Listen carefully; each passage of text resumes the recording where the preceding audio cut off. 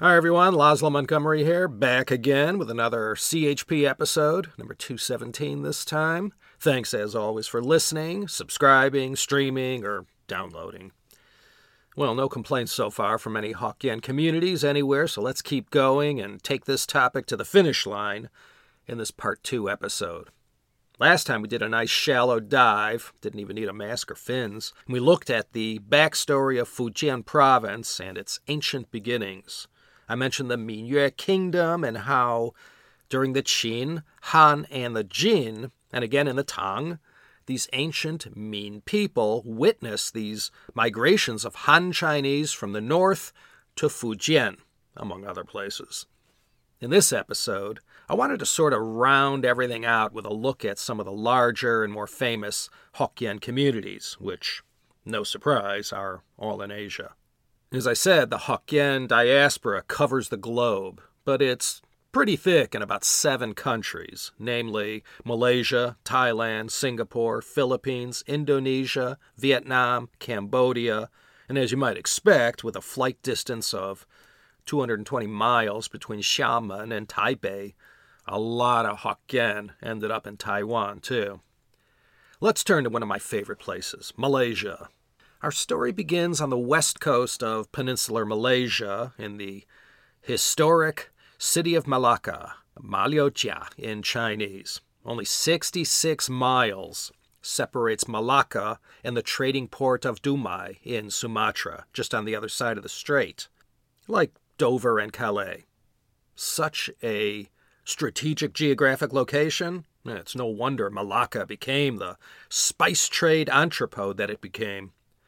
There's an old, well-worn legend from half a millennium ago concerning Malacca and how the Chinese first came to these lands. This is the legend of Han Li Bao. Now, this story began during the 15th century voyages of Admiral Zheng He. I did a 3-part series on him in 2012, CHP episodes 92 to 94. Now, a mariner of Zheng He's aptitude would know right away what a nice port Malacca would make and how well this place could serve the Ming Emperor's interests. This was in the early 1400s. Vasco da Gama didn't even leave Portugal on his first voyage till 1497. When Zheng He's ships first showed up in Malacca, they were welcomed by the Sultan there, who explained he was sort of a vassal to the Thai Ayutthaya kingdom to the north, and after taking stock of the situation, Zheng He's ambassadors offered the Malaccan Sultan autonomy in return for bowing to the Ming Emperor instead. He was happy to get out from under the Thai king's thumb, so he signed on in 1411. Again, just a legend. The sources I read said this was the Yongle Emperor's time, but this Sultan, Mansur Shah, his reign came much later. But in any case, Han Li Bao was the emperor's daughter, and she, along with an entourage of 500 high-ranking bachelors and a few hundred handmaidens, all made their way to Malacca. And the Sultan, as a gift to his new wife, this Chinese princess, built her a villa called the Baoshan Ting on Bukachina Hill. San Baoshan? Water wells still exist there that were supposedly dug in Han Li Bao's time. It's a top tourist spot today if you find yourself in that city. Anyway, this one has legend written all over it. But there's no denying that in the early 1400s, the Chinese first came sniffing around these parts of Asia during Zheng He's time. Not quite 4 decades into the Ming Dynasty. These earliest arrivals from China, who came between the 15th to 17th centuries during the Malaccan Sultanate period and after the Portuguese conquest in 1511 by Alfonso de Albuquerque, they maintained their Chinese identity and did not fully assimilate with the local Malay populace. However, considering many of the cool aspects of Malay culture, they sort of pasted those on top of what they already had. These culturally unique people later became known as the Peranakan, or Baba Nyonya. The Peranakan Chinese were also prominent in Thailand and Indonesia as well. In Mandarin, they were called the Baba Nyangre, And if you say that in Hokkien, it sounds more like Baba Nyonya. They spoke a language called Baba Malay. They have one of the most beautiful cultures, especially where fashion is concerned. I mentioned Wellington Koo's fabulously wealthy second wife, Huang Yulan. She was Peranakan Chinese and dazzled the fashion world in her time with her Peranakan designs. The Peranakan Chinese designers, no matter they were Baba or men or Nyonya, women, they knew how to take the nicest elements of Chinese and Malay aesthetics and combine them into something really unique. Now, because all of Zheng He's 7 voyages departed from Fujian, that most all of these people who ended up in Malaysia were Hokkien wasn't surprising. They were sort of the default people to man these voyages from 1405 to 1433. So these Chinese were part of that history. And all those who immediately came after them brought these two beautiful cultures together. And as I said, the Peranakan Chinese came from these 15th, 16th century, mostly Hokkien immigrants. The next big migration of Hokkien Chinese to Malaysia happened during the 1800s and ran to about the 1930s. Most Chinese Malays you bump into on the street came from this group. The Cantonese and Hokkiens both made a beeline for Malaysia right after the founding of Singapore by Stamford Raffles, and that was in 1819. So the 1820s, yeah, this was a boom time. Just as Chinese labor was utilized to lay down those tracks in the American West and make the Transcontinental Railroad a reality, it was the same thing in Malaysia. Except in Malaysia, it was the tin mines and rubber plantations that acted like a magnet that drew so many Hokkien there. The Malay Chinese population is roughly 25%. That makes them the second largest overseas Chinese community in the world after Thailand. The Hokkien are spread out all over East and West Malaysia. The Hokkien language spoken varies somewhat from place to place. It's not a one-size-fits-all language. It's constantly evolving. Aside from their dominance working the rubber plantation jobs, they were also great traders and engaged in all manners of import, export, as well as the wholesale and grocery biz. The Hokkien in Malaysia were the kings of the Zahuo Dian. These were dry goods stores that sold all kinds of stuff. If there was a Zahuo Dian, you can bet the owner traced his ancestry back to southern Fujian. And because of their dominance in Southeast Asian trade, the Hokkien language became the regional lingua franca for centuries. You know, Gu Yanwu, a 17th century geographer and philologist, said, quote, "The sea is the farming field to the natives of Fujian." That was about as true as can be. That was, I guess, one of the hallmarks of these Hokkien or Hoklo people. The way they embraced this whole notion of taking to the seas and traveling to lands unknown and engaging in trade with the melange of merchants from ports stretching as far as men dared to sail. Whereas the Hokkien may dominate in Malaysia, in Thailand, the champions are the Teochews. 50 to 60% of the Thai Chinese have ancestors who came originally from eastern Guangdong, namely the Chaoshan region. Hakkas are a very distant second in Thailand, with Hainanese, Cantonese, and Hokkien rounding out the breakdown. So the Hokkien are in Thailand as well, but do not make up the most populous Chinese linguistic group, although I guess in Phuket they do. That's a Hokkien Chinese stronghold in Thailand. They came to that island paradise in the 1800s to work the tin mines there. Did you know the word Singapore comes from the Hokkien pronunciation of the Mandarin Shinjiapo? As soon as Singapore was established in 1819, the British spread the word in the direction of Malacca and other Chinese communities in Malaysia. Oh, it wasn't called Malaysia back then, but you all know what I'm talking about. And they came to the Lion City by the thousands, mostly from Malacca, but other places as well, Hokkien included, intrigued by the prospects of this new British colony, Singapura. The British had done the same thing before when they were just getting Penang off the ground in 1786. Malacca was a reliable reservoir of Chinese labor and talent. The Chinese had been one of the keys to Penang's prosperity, so the British were keen to repeat this success down in Singapore. And the Hokkien Chinese of Singapore? There isn't anything they don't have a hand in. They moved on from the grocery and dry goods stores and also got into commodities trading, finance, banking, shipping, agribusiness, and manufacturing. Some of the biggest fortunes, stretching from Burma to Taiwan, were made by Hokkien tycoons. As in Malaysia, the Hokkiens also comprise the largest group of ethnic Chinese in Singapore. Teochews in second place, and most Hokkien Singaporeans can trace their roots back to Zhangzhou and Quanzhou. And in the beginning, all these different groups of Chinese all congregated in various neighborhoods according to the dialect they spoke. It was like a string of Chinatowns, all specialized in one subculture: Hokkien, Hakka, Cantonese, Teochew, and others as well.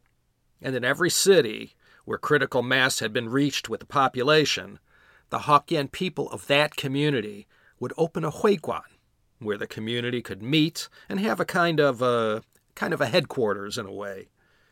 The Hokkien have long been present in Indonesia. The Dutch colonial period is when the floodgates opened and the Chinese began arriving in large numbers. They were not strangers at all and had been sailing to these islands since the time of Kublai Khan, and of course during the time of Zheng He's voyages. Who came to Indonesia first? The Hokkiens. They were the first Chinese to explore opportunities in Indonesia and dominated the scene into the 1850s.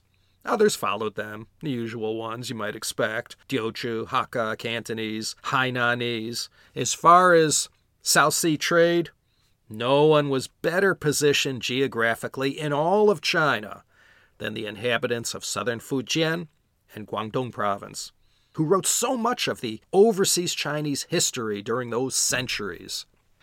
A lot of Vietnamese can trace their ancestry back to southern Fujian province, and 2 Vietnamese dynasties were founded by Hokkiens.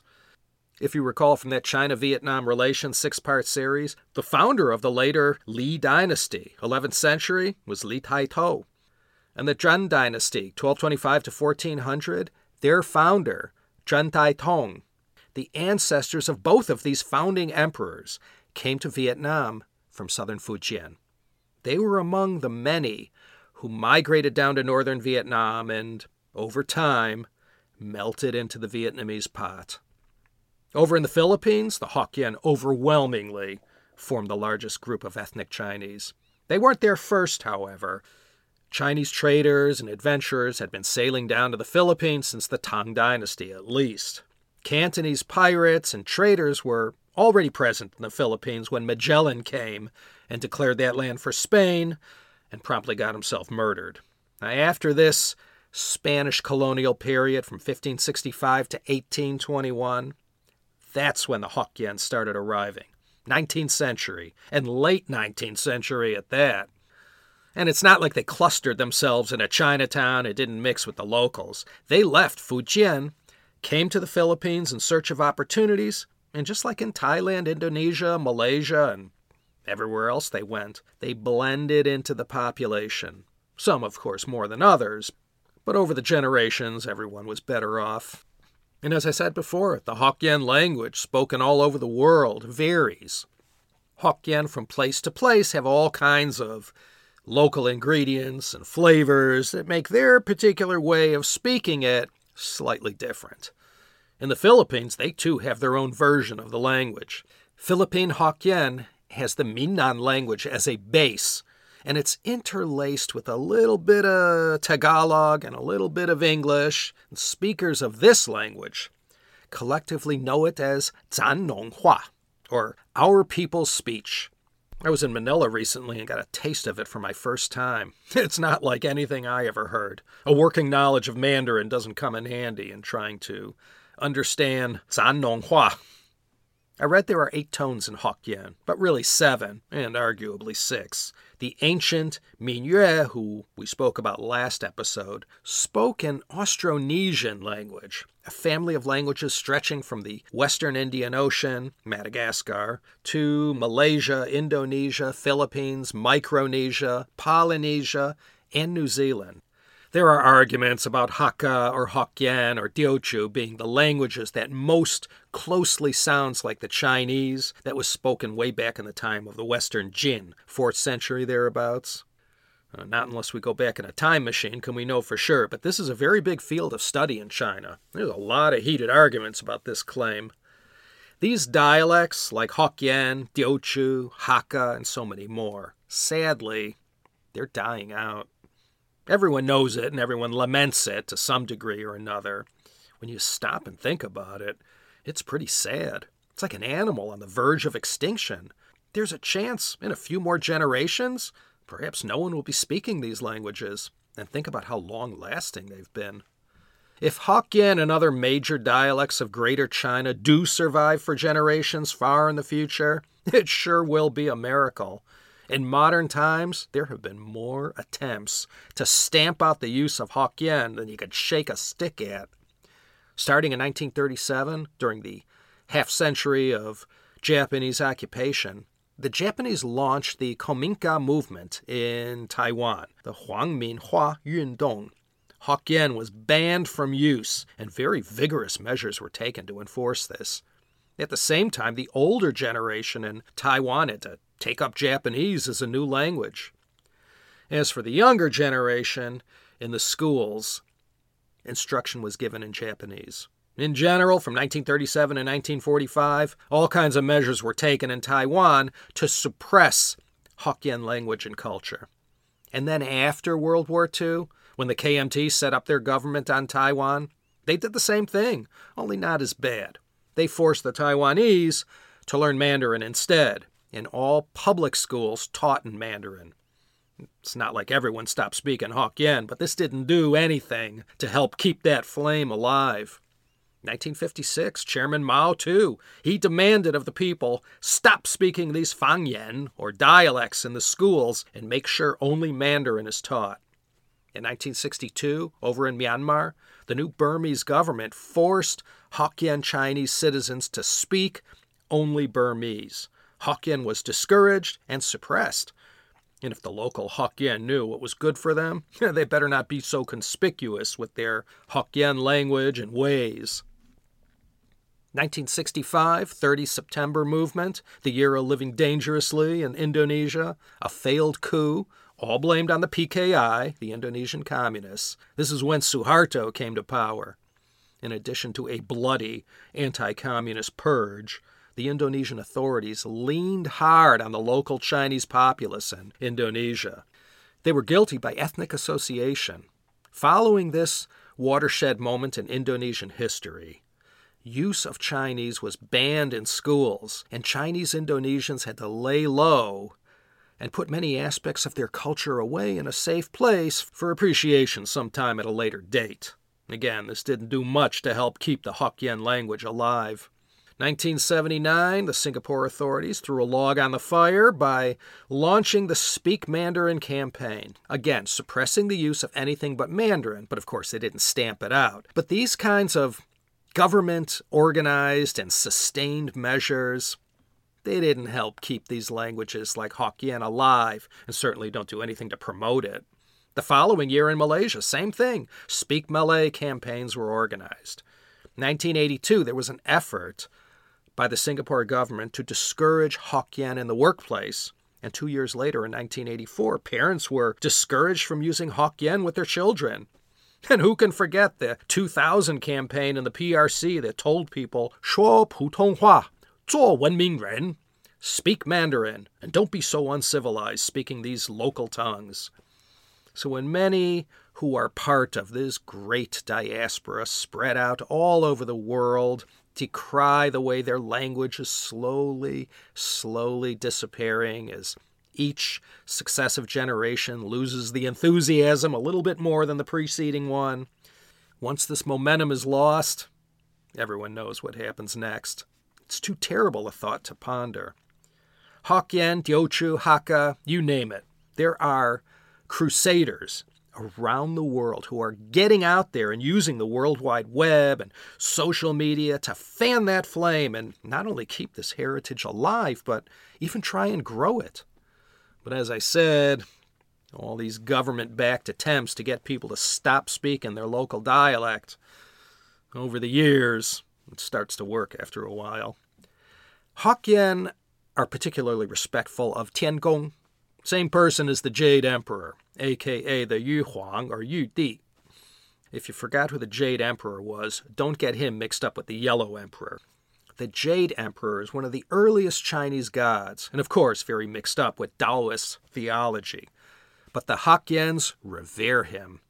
You see, his birthday is the 9th day of the first lunar month. Hokkien all over Southeast Asia, including the Peranakan Chinese, Chinese Buddhists, and of course Taoists, all mark this date in their calendar. Part of the ritual that's carried out on this date, the Jade Emperor's birthday, it involves setting up a 3-level altar.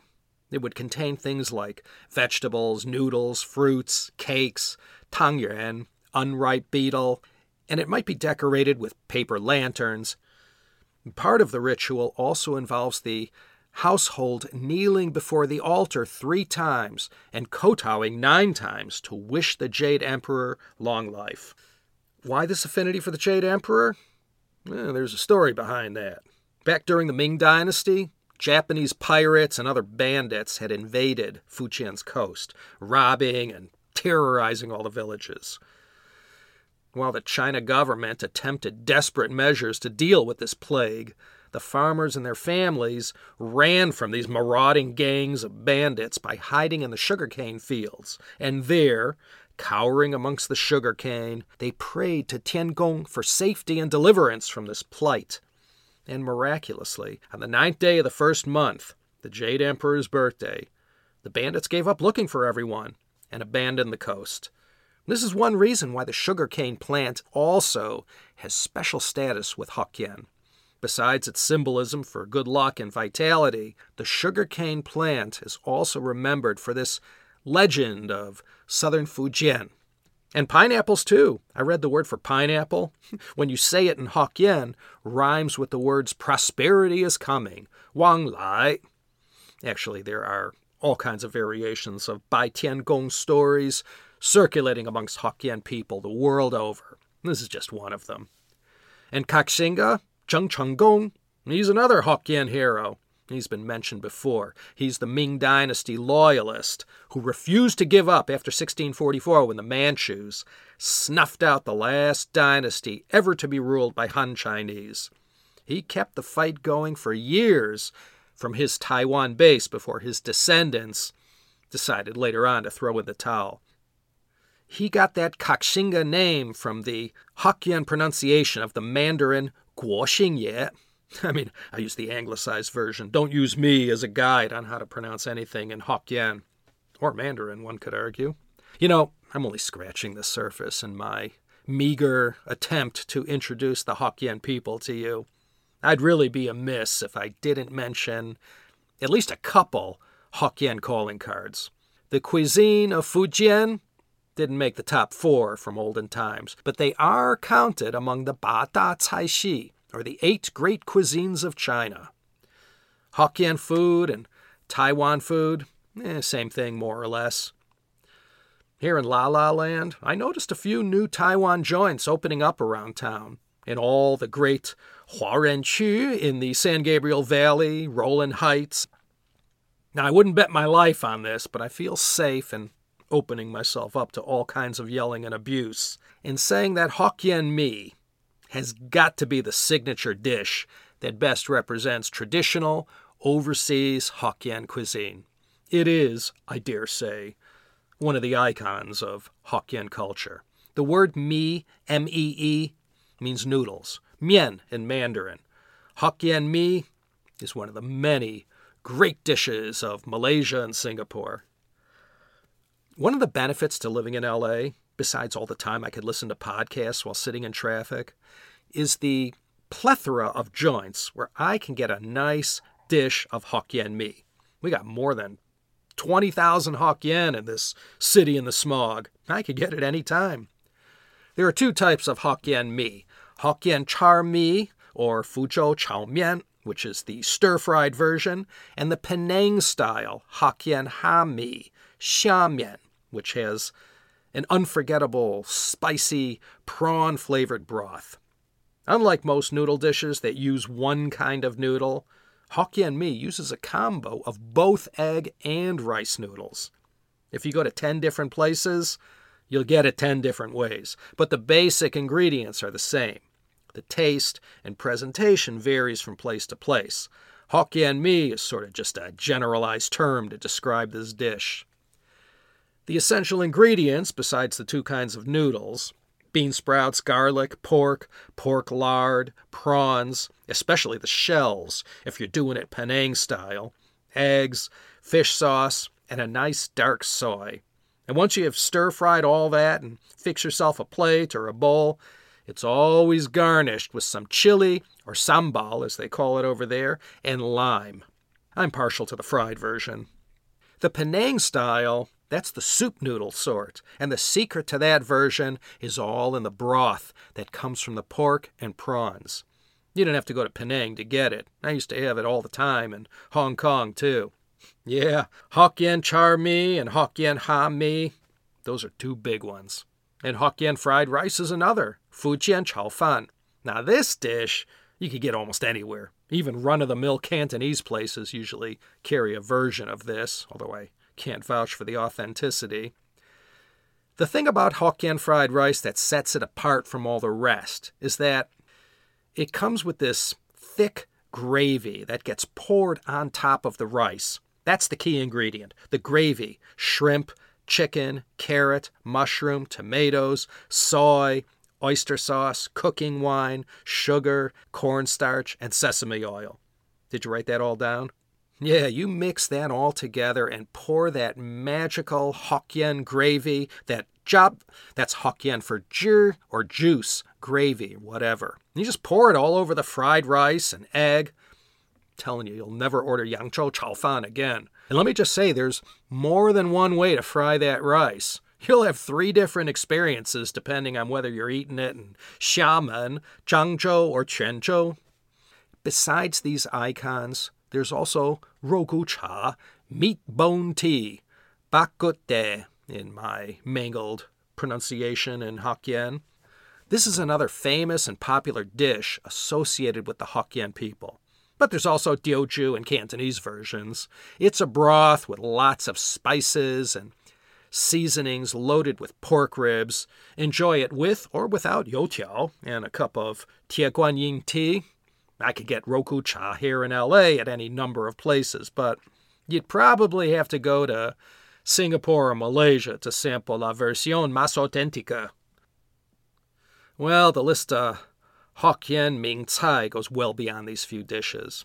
You know, Fujian restaurants aren't as plentiful as the other regions. There's only a few here. And of course, a lot of Chiu Chow places. Because Hokkien and Teochew are so close in many aspects of their culture, plus geographically, being next-door neighbors, of course, there's a lot of overlap in terms of Hokkien and Chiu Chow cuisine.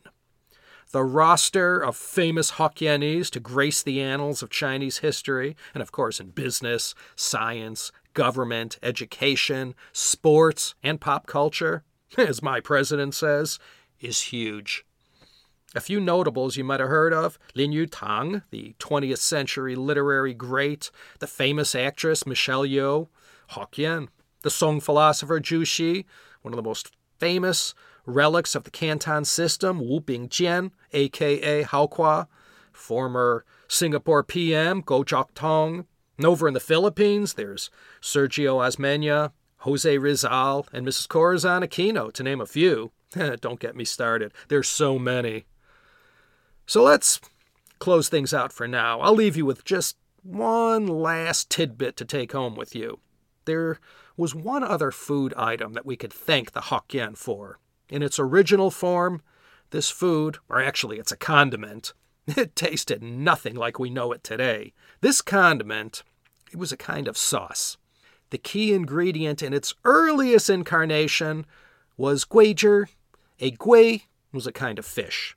The Hokkien pronounced it in a different way. Sounded more like ge. And zhi, I just mentioned a second ago, means sauce, juice, dressing, gravy, that stuff. In Hokkien, Cantonese, and other dialects, zhi is pronounced jap. Again, don't quote me on those tones. This sauce was something the earliest Hokkien traders stumbled upon down in the southern part of Vietnam. It wasn't even part of Vietnam back then. And these Hokkien merchants would trade up and down the Mekong River.